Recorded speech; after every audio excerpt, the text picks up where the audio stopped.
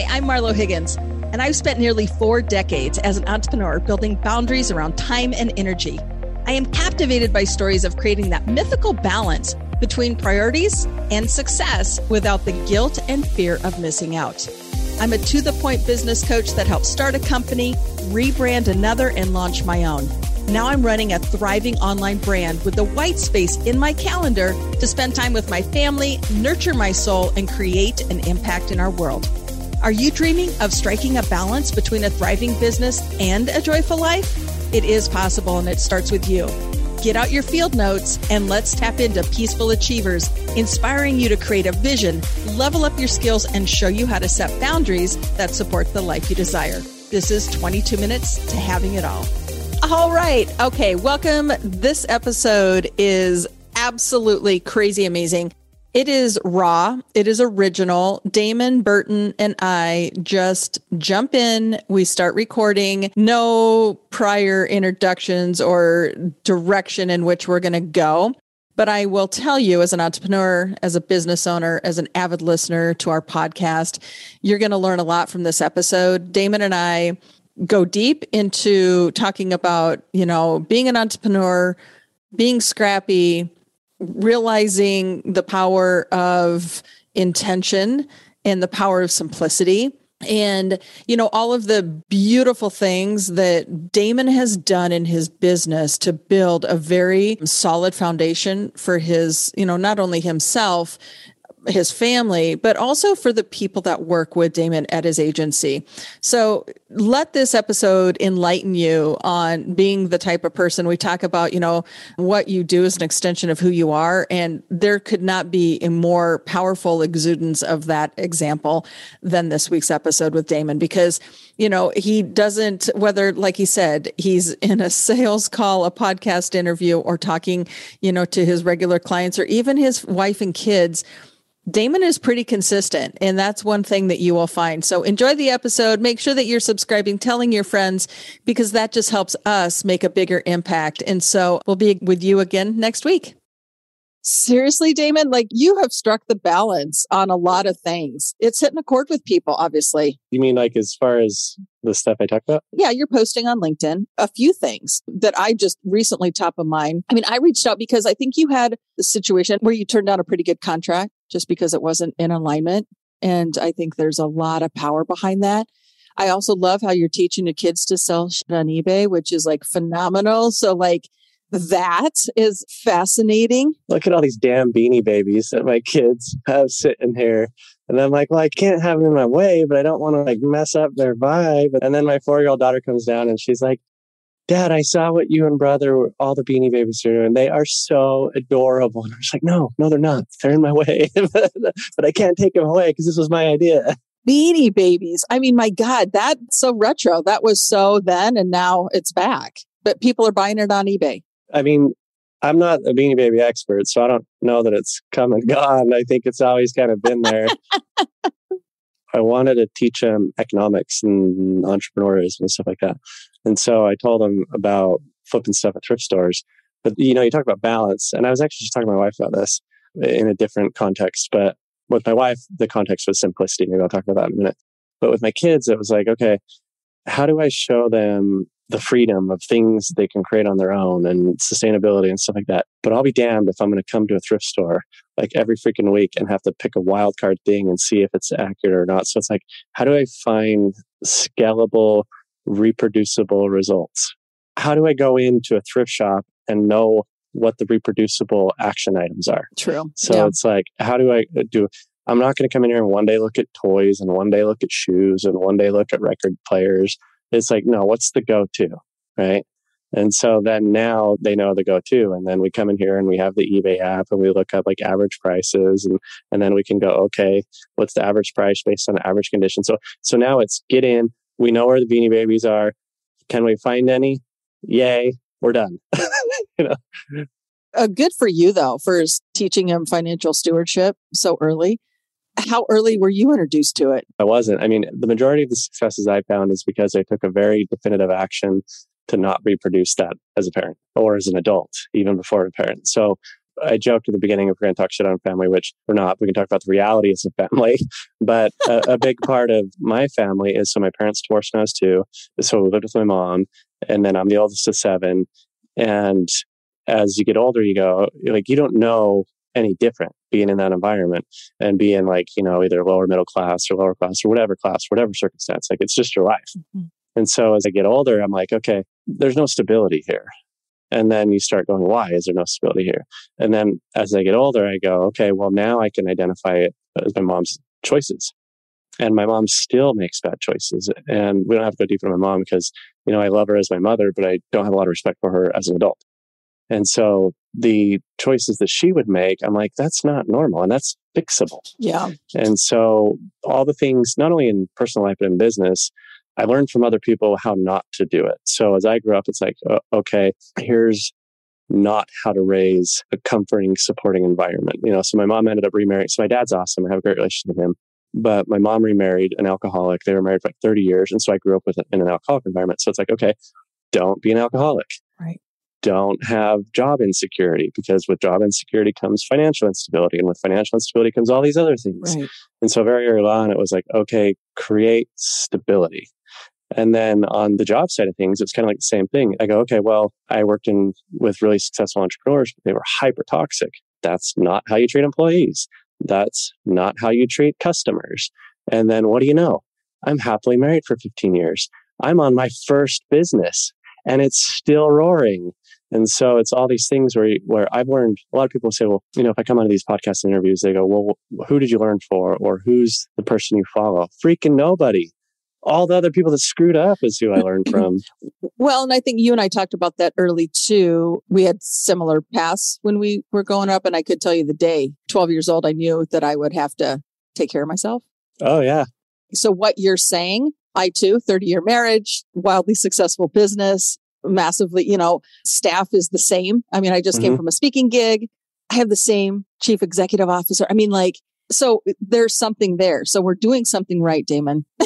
Even though we didn't have that path, but I think that's powerful, and I think other people, and I think, I don't know, there's a gift there. I mean, I like being the scrappy person, figuring it out. I've done well with it. I've landed on my feet because of it. And it sounds like you have too. You're right. I remember pretty early on. I mean, being the oldest of 7, I remember changing my little brothers and sisters' diapers. My wife threw my mom a baby shower for my youngest sibling, like when her and I were first dating. And I remember when my sister was a baby and I was, still at home, I was probably 15, something like that. And the baby room was right next to my room. And my mom and stepdad's room was downstairs. So who do you think hears the baby crying the loudest and the longest?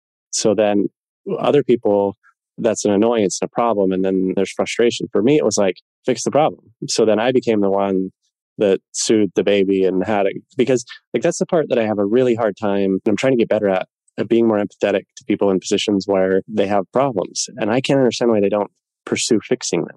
And I don't expect them to have the answers, but even in those little micro moments, I could have complained, I could have went downstairs, I could have got mad at my mom, could have got mad at my stepdad.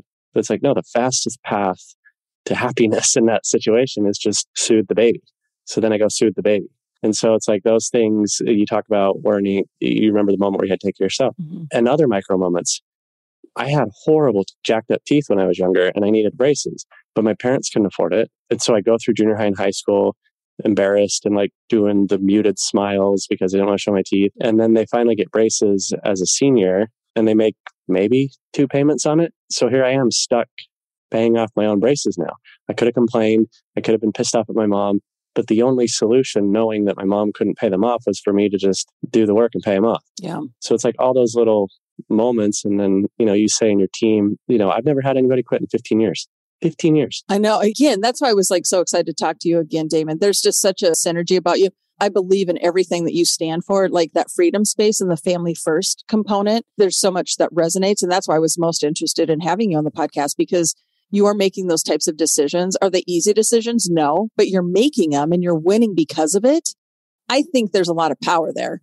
How has that helped you become an entrepreneur and a successful one? It's one of those parts where I need to be more empathetic, because I think I've got past the hump where hard things are hard. It just comes to territory now. And I think that's the one thing that's been lucky in my life, because there's no possible way I'm going to say anything that I've accomplished is luck. But there is one part of my personality that I think I was lucky, and that's in being able to take responsibility and understand the value in the long game. And so you said these decisions aren't easy. And there's something that I've said quite often recently over the months that now I've kind of like, it's become like my own little quote that I keep in my mind. It's along the lines of easy decisions are easy, right decisions are hard. And so we can take and make the easy decisions, but they're usually the ones that just kick the can down the road. And so it's not hard for me to make the right decisions anymore because I understand the value in delayed gratification or permanent gratification. And so this is what I was talking about with my wife earlier about simplicity. So when we got married 15 years ago, my gift to her was this little dog. She wanted this little dog. So our dog just passed away a couple months ago. So prior to our dog getting sick, it was like, holy cow, she's had a great run.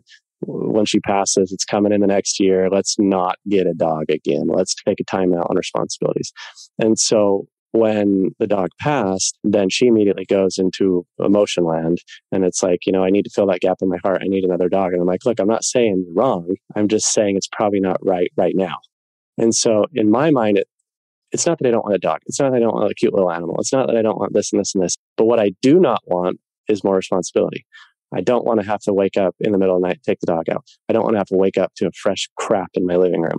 I don't want to have to remember and set timers to feed them at these points. I don't want to have to figure out what to do when we go out of town. I just want that simplicity. I want to avoid unnecessary responsibility. And so then we went through this 2-3 months where we'd go back and forth. And I'm like, I'm not saying we can't get a dog. I'm just saying, let's not do it right now. Well, then here's what happened. So we had this rental house, and that's a whole other story. We ended up selling it.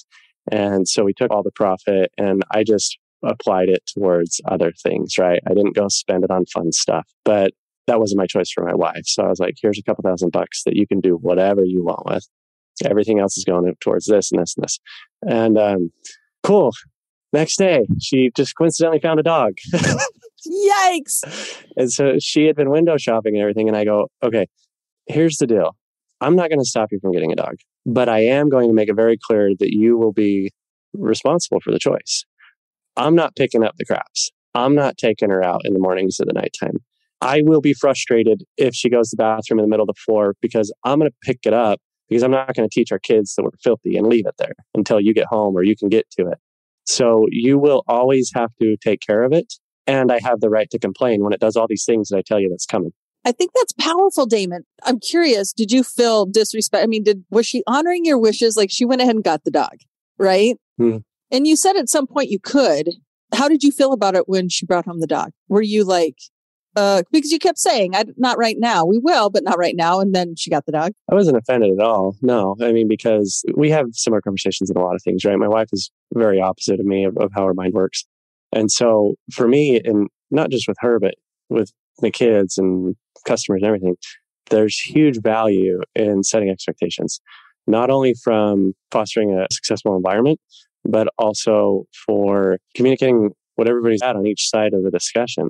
And so there's a lot of times where I talk to her and I go, look, I'm not going to stop you from, because it's not my responsibility. Right. She's her own human being. Right. So the best that I can do is communicate how it would affect me. Yes. And then it's up to her to make the decision.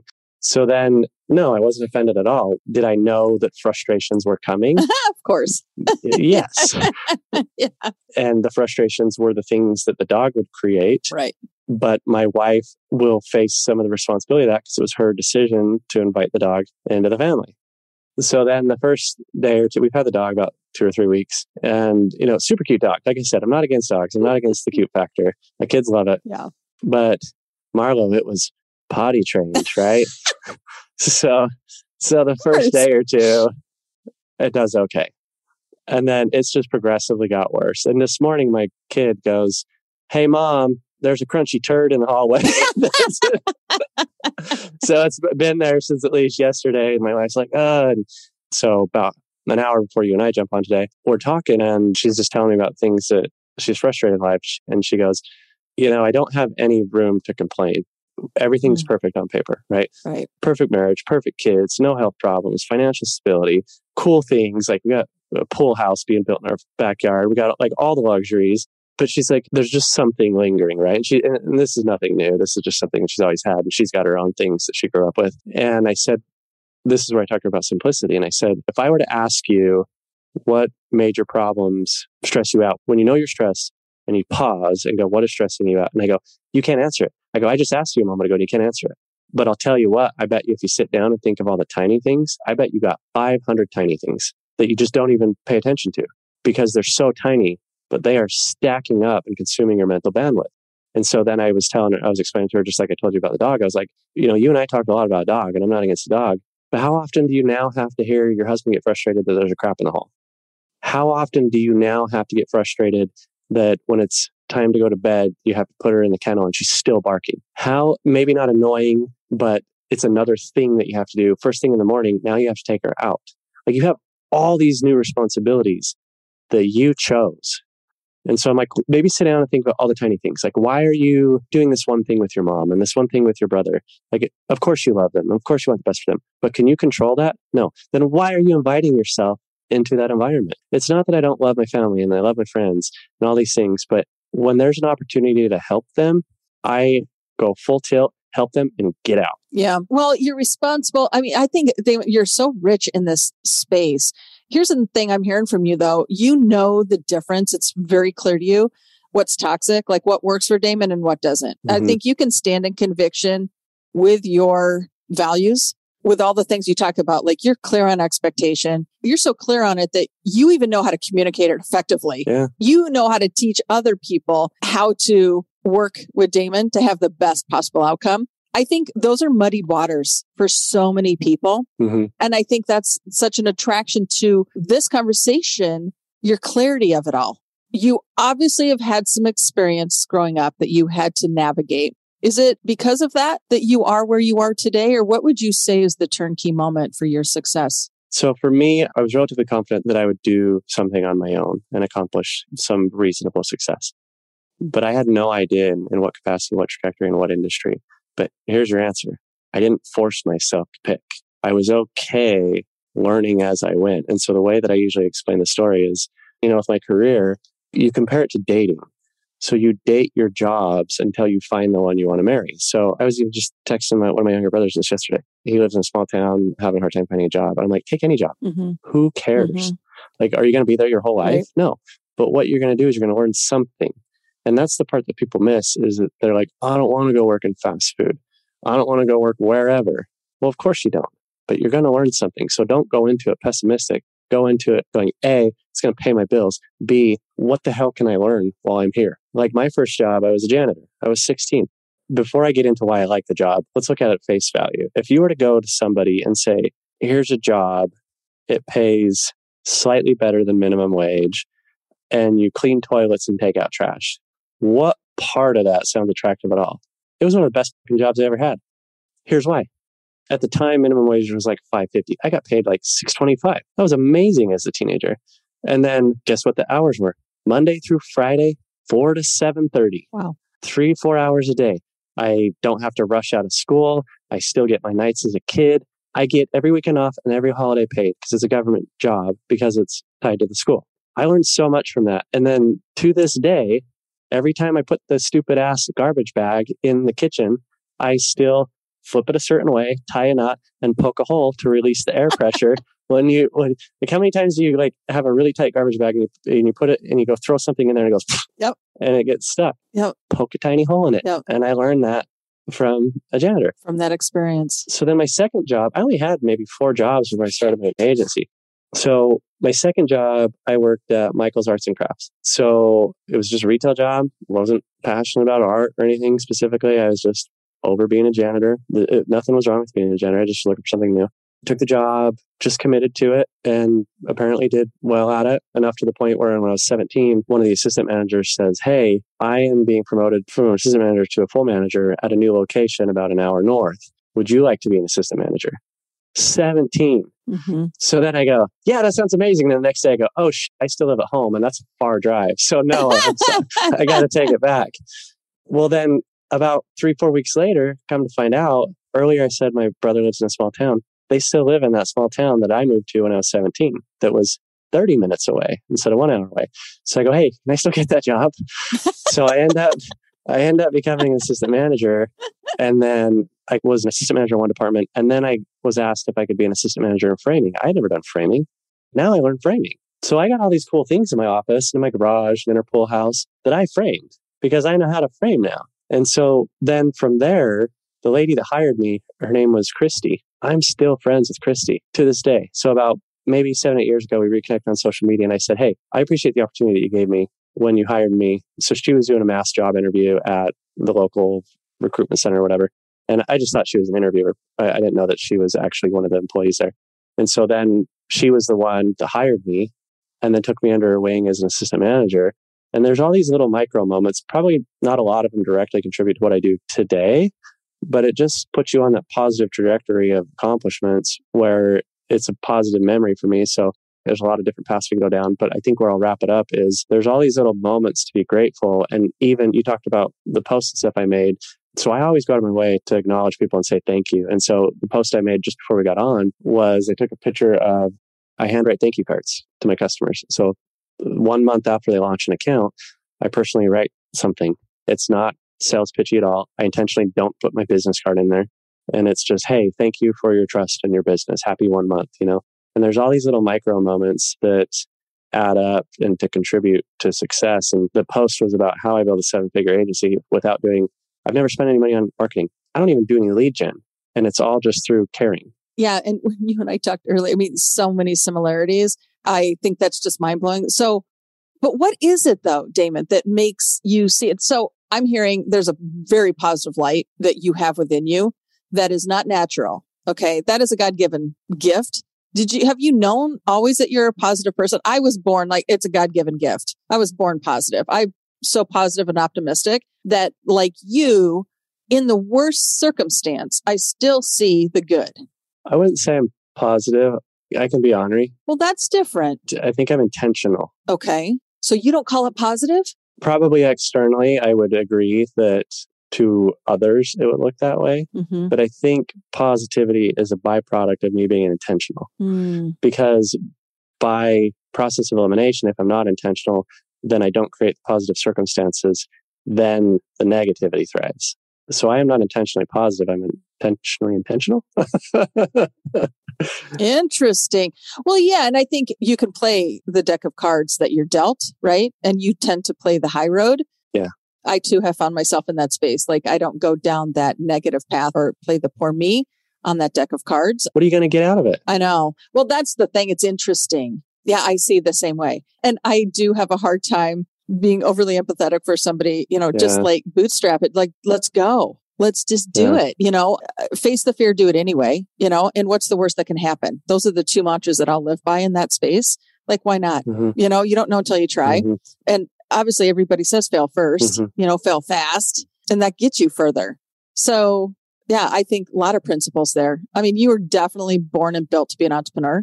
There is something that you learn is a common thread among successful and generally happy entrepreneurs. Yeah. But I think the keys to success are way more simple than people think.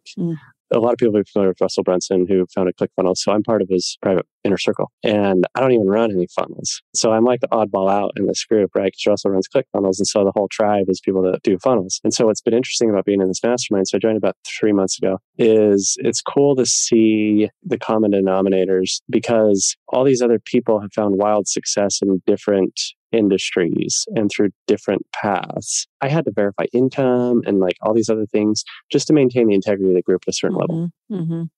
And you get in there and you think, holy crap, I just paid an astronomical amount of money to join this group. Right. And it's really just a qualifier. Like the investment is really just a qualifier. Right. And that's not good or bad. That's not to say like the group just pockets cash and runs. They facilitate some cool things. Do those cool things cost that much money times that many people? No. But it protects the integrity of the group. And the reason why I give you that background and to say it's such a well-respected group of entrepreneurs is you get in there and they're just regular people. Yeah. Like they all have the same problems, the same struggles at different levels. I'll tell you one thing that's super interesting. There's 2 or 3 different levels to this group. And so there's like a level that's even above and more exclusive than I'm in. And in talking with some of the group, I'm trying to generalize some of this stuff. So I'm not like naming names and stuff like that. Right. I get it. Yep. So this one person who runs part of the group goes, let me give you a little context. So the discussion I was having with this person was, hey, I got a lot of good problems. They're not really problems, but for lack of a better word, they're problems. But they're all good. It's not that I have a business problem. It's that I got multiple great opportunities And I've found success by staying in my lane. The only reason why I haven't said yes to these multiple opportunities is because I know saying no is generally a good idea. But I don't have any reason to say no other than historically not doing too many things is a good idea. And so this person says, well, it sounds like you've already booked the hotel to cheat on your day job. Nice analogy. I guess that's a fair way to say it. Uh-huh. And so then that conversation keeps evolving and we're talking about all these things, just like I said, like a good problem, right? How do you go to other people and go, man, I have such a great problem. Like I'm already killing it. And I got this other great idea that'll probably kill it relatively easy, but that's an overwhelming decision. Who else is going to care? And so I was talking to her about that, how it's hard to have a platform and a group that people can understand the pain points that come with that. And so she says, you know what? The group that's one above, she says, do you know what the main thing we decided the purpose of that group was? We all talked about obvious things like business growth, networking, and this. And the group thought about it for hours. You know what the final decision was? The final solution that we agreed that this group solved, the final problem this group solves, was loneliness. Oh my God. That's crazy. Yeah. Well, lonely at the top, but it's true. And it's powerful, I'm sure, to get themselves in the room with other people at their level. So amongst peers, and you're all sharing the same problem. And it goes back to just knowing that you're not alone in it. Mm-hmm. You find peace in that space because you're not alone. Obviously, all those people are together. Hard to believe that loneliness factor. Yeah, I just came out of a speaking engagement and people, they're just eradicated right now. There's no peace anywhere within or anywhere. And it was just interesting, a very powerful conversation. And it was around I just want to be peaceful. So I gave a presentation on how do you want to feel? Yeah. And they just want to be peaceful. People just genuinely, loneliness, peacefulness.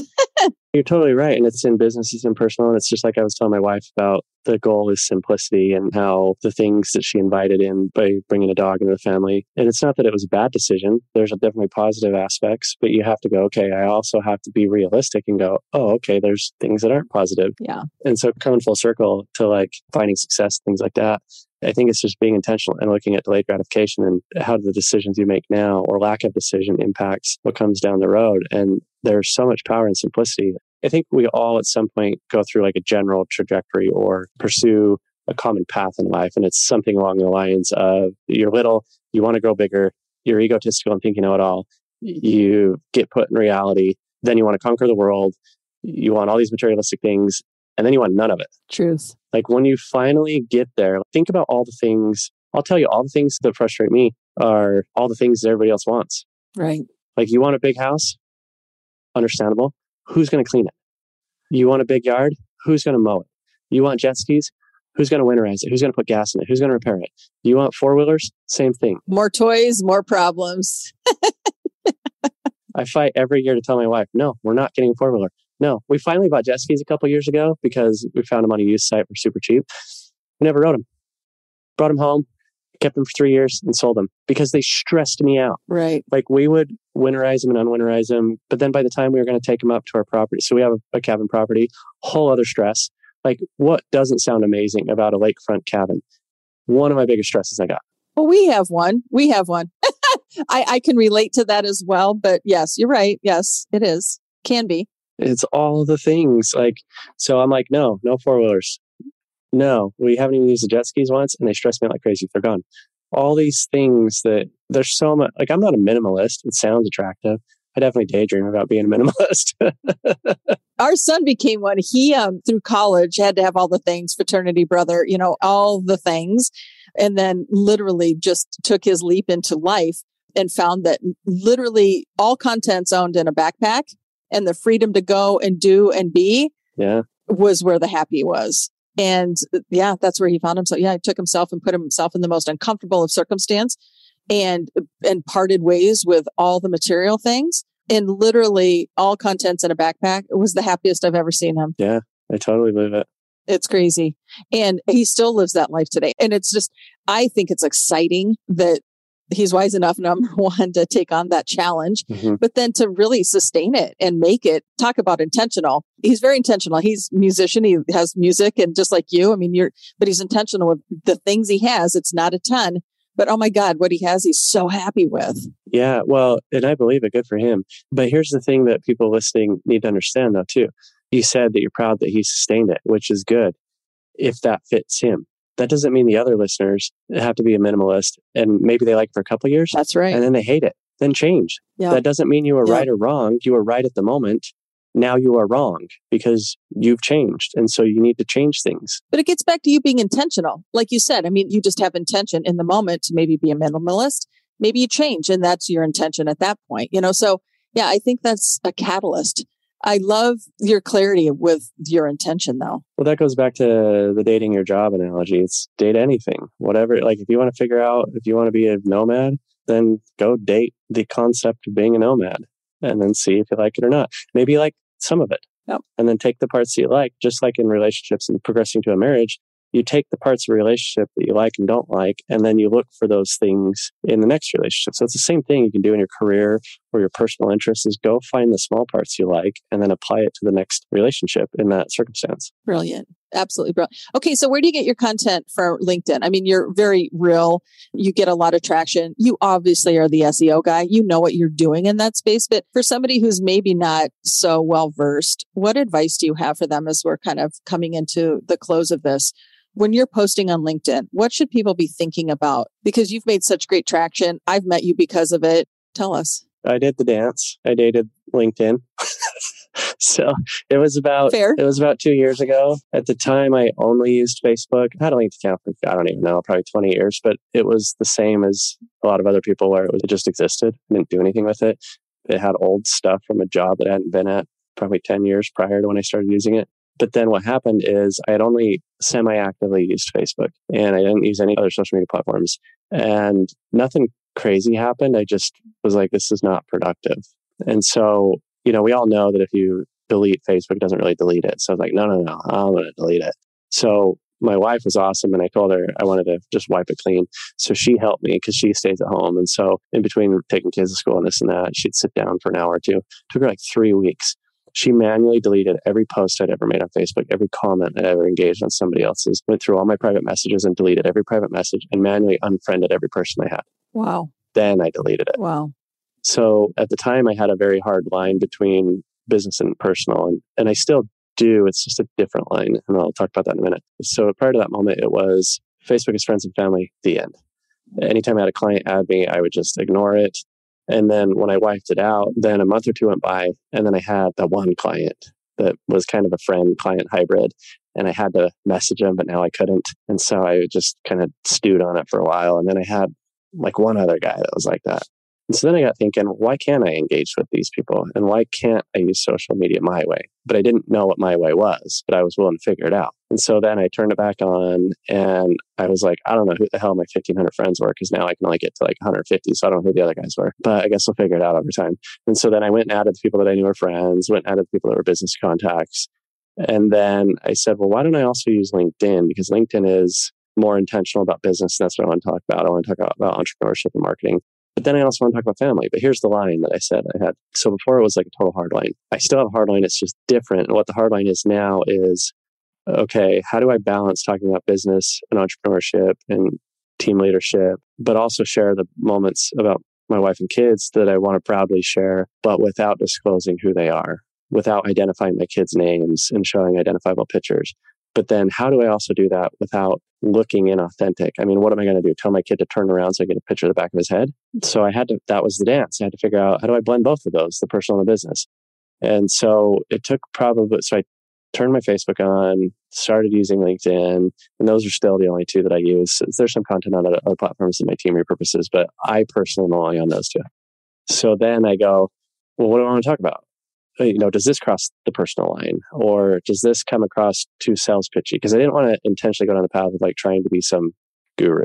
I just wanted to talk about things I want to talk about, and then hopefully they resonate. So it took about 3 months to find that balance where I could talk about those things. And so on the business side, most of the posts that I make are something that was in real time that day at that moment, where it's like, okay, this is fresh. Let's talk about it. Are those the one, Damon, that get the most attention? They are. Yeah. You know what's weird is my engagement ratio between Facebook and LinkedIn is wildly different. So on Facebook, I don't get a lot of engagement. I get probably more than the average person, but it's not a lot. So my average post is maybe 30 to 60 likes and 1 to 10 comments. That same post I'll repurpose as is on LinkedIn a couple of weeks later, and it will be hundreds of comments and 5 to 10,000 likes and engagements. But what's interesting is the personal ones are always the one that get way more views, even on business. I know. We've noticed that too with our brand. I'm like you. I call it protective. I don't know. Just being the mom. Like I'm the same way. I've always been cautionary of my family. I lived a very successful life, but I keep a very distinct difference between family and business. I always have. And I guess the reason I do it is safe. I just feel safe when I do that. I don't know why, but that's not effective necessarily because people want you to be so much more vulnerable and put all your shit on the line. And I'm just not that person. I think that's a hiccup for a lot of people. So I love that you're really defining what that is for you and then where you're going to go. But my team has recently put more and more personal posts and it is gaining tons more traction. Yeah. And you go back to the comment, loneliness. Yeah. People in their posting, I think they're relating to the personal stuff on LinkedIn because maybe they're lonely and they're kind of searching for that too. I think we all romanticize, right? We all got stuff going on. And so it's like when you can see that the other person is going through it too, or the other person has conquered it, then that's what's attractive. And so like in my content on Facebook, it's probably 70 personal, 30 business. And then it's probably the other way around on LinkedIn. But what's interesting is on LinkedIn, I get consistent engagement regardless of whether it's business or personal, but I get more engagement when it's personal. And what's interesting is people follow me for the business, but they convert on the personal. So I'll get messages where people go, hey, just like you said, you go, hey, you're the SEO guy. I get it. I'll get messages like that where it's like, hey, I know you're the SEO guy, but that was really cool what you said about your wife. And that's where they convert. Or they'll follow me on LinkedIn. They'll get enough of an interest that they come find me on Facebook. And then they see the little bit more personal stuff on Facebook. And then they message me on Facebook. Well, this is why we're together, because you had made the post about business, but then it was a personal decision about family. And it was like you had a really strong positioning about it. I immediately said, oh my God, like that's a conversation we have to have. Like you're very clear and it comes down to all of these things, your intention and just your outlook on things and why you've done what you've done.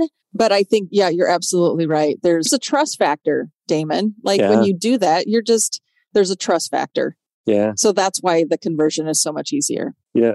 Because, if you're willing to talk about those things, I think people can trust you a little bit more than most. Would you agree on that? For sure. Yeah. And it subliminally builds a relationship. When, I made the comment passing earlier, building a 7-figure agency without doing any direct marketing or paid ads. And that's a big part of it. It's the trust factor, is the relatability. And then I don't have a sales process. I don't have a sales team. I don't need one, because what happens is the relationship is subliminally established. And then when they engage, we have a call. It's not much different than you and I talking right now. And what it is just like in the post we talked about where they're like, hey, I know you're the SEO guy, but that was cool what you said about your wife. That's how my sales calls go. Hey, I know you're the SEO guy, but I got a zip line in my backyard too. Like I had a guy talk to me about that. And then we're talking about that. Like one of my newest clients, he's a $4,600 a month client. And the first time I talked to him, we talked about my kids. He converted on a post where this was in September. So he must have reached out in October, November, because in September, I took my wife and kids to an event in Florida. So I take them everywhere. They get to go play while I get to go do the business stuff. And then the first thing he says on the call is like, that was so cool that you took your kids and your wife to the water park and this and that. And all of us are oversold. Like we want the thing. Right. We just don't want to be sold the thing. We want to buy the thing. Yes. And so it just breaks down the sales walls and it just makes a better engagement, more trusting relationship, more productive relationship. Then the sales calls aren't awkward. The fulfillment calls aren't awkward. The follow-up calls aren't awkward. Well, here's the thing. What you do is an extension of who you are, Damon. And so what you're saying there is you don't change regardless of the circumstance, whether it's friend, family, or business. Yeah. Damon is Damon and you stay in your lane. You're just you and you don't know how to be anything else. So your conversations, whether you're sitting on a podcast, whether you're closing business, whether you're working with your team, talking to your family, it's Damon. Yeah. There's so much freedom in that. It is. There's so many other people that have to be the business guru or the social media guru. And they always have to say something profound. Right. That's a lot of stress. Right. To always be profound. You're full-bodied. You're embodiment of everything. And so that is very whole. It's very complete. And isn't that what everybody wants? Yeah. You know what's awesome? So I got this running joke. Well, you can kind of see it in the logo in the background when it's got my beard and the name. So I've got something I'm going to ask you about your logo before we go too. So my beard, I've only had a beard maybe 2 or 3 years. This is not like a lifetime adult thing. Seriously? Okay. If you're going there, that was going to say your brand, you're never getting rid of your beard because it's your brand. Apparently not. Yeah. But surprisingly, okay, now we got to have the beard story.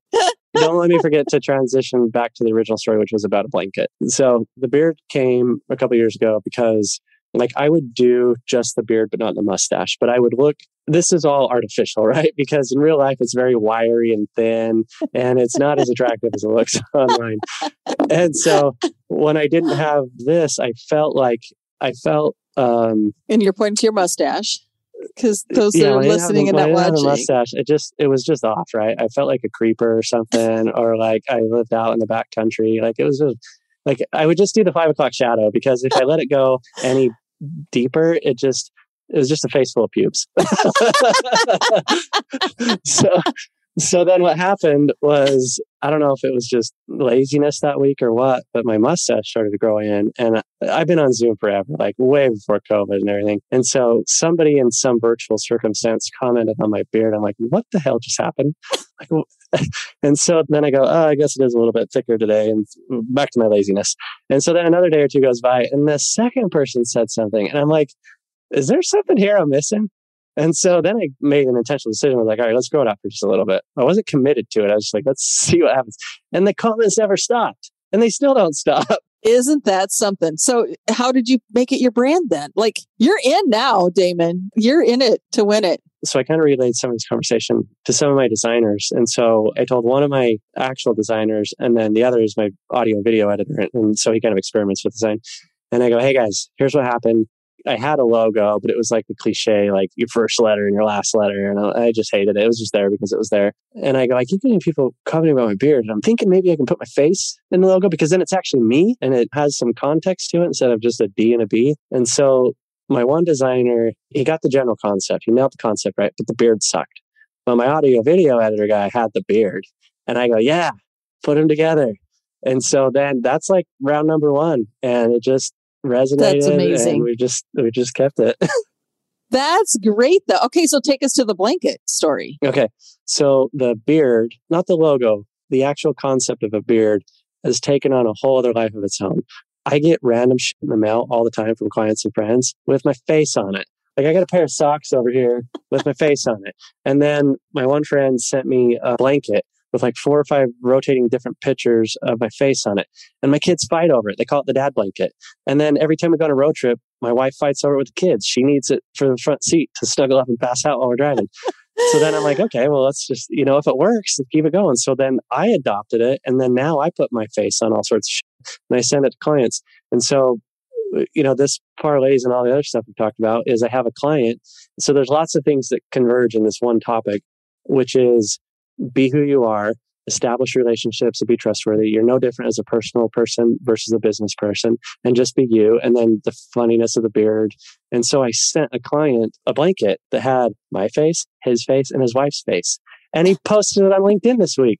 And he goes, find yourself business partners and friends that you can have fun with. Well played, Damon.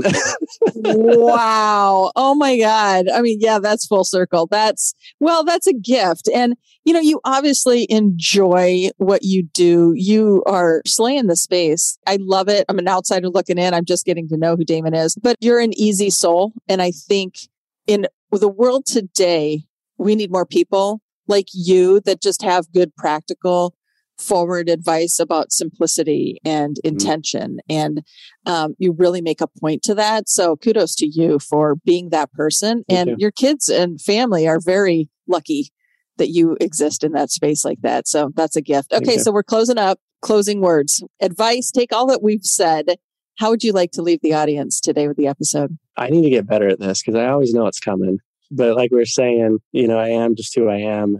And so you would think I'd be a little more intentional about figuring out something. But just like I said earlier, like it's hard to be profound. And then it's not always authentic when you're profound too. So I think what I would say is just reinforce the stuff we talked about. I don't think success is hard. I don't think happiness is hard. I think by trying hard is what screws it up. So I don't think you need a magic key and path to success. I think you need to take a step back, tone it down. Wow. I mean, that's poignant. That's an amazing way to end this episode, Damon. This was a delight. So thank you so much. And I look forward to the relationship and conversation continue. Yeah, thanks. Likewise. Appreciate it, Marla. Did you enjoy this conversation as much as I did? If you're looking for more conversations like these, be sure to subscribe and please leave a review of the podcast. Subscribing and leaving a review helps it show up on your phone every time a new episode is released, and leaving a review helps other people like you find us so they can get the help they need so they can live their best life. Also, subscribe to our weekly email on our website at marlohiggins.com. This is the place that we share insider tips with our audience and drop polarizing insights with you. Remember, the road to success is better with friends. So be sure to share this episode to help all of you reach your goals together. Thank you so much for listening. And remember, success is universally desired, personally defined, and always within reach.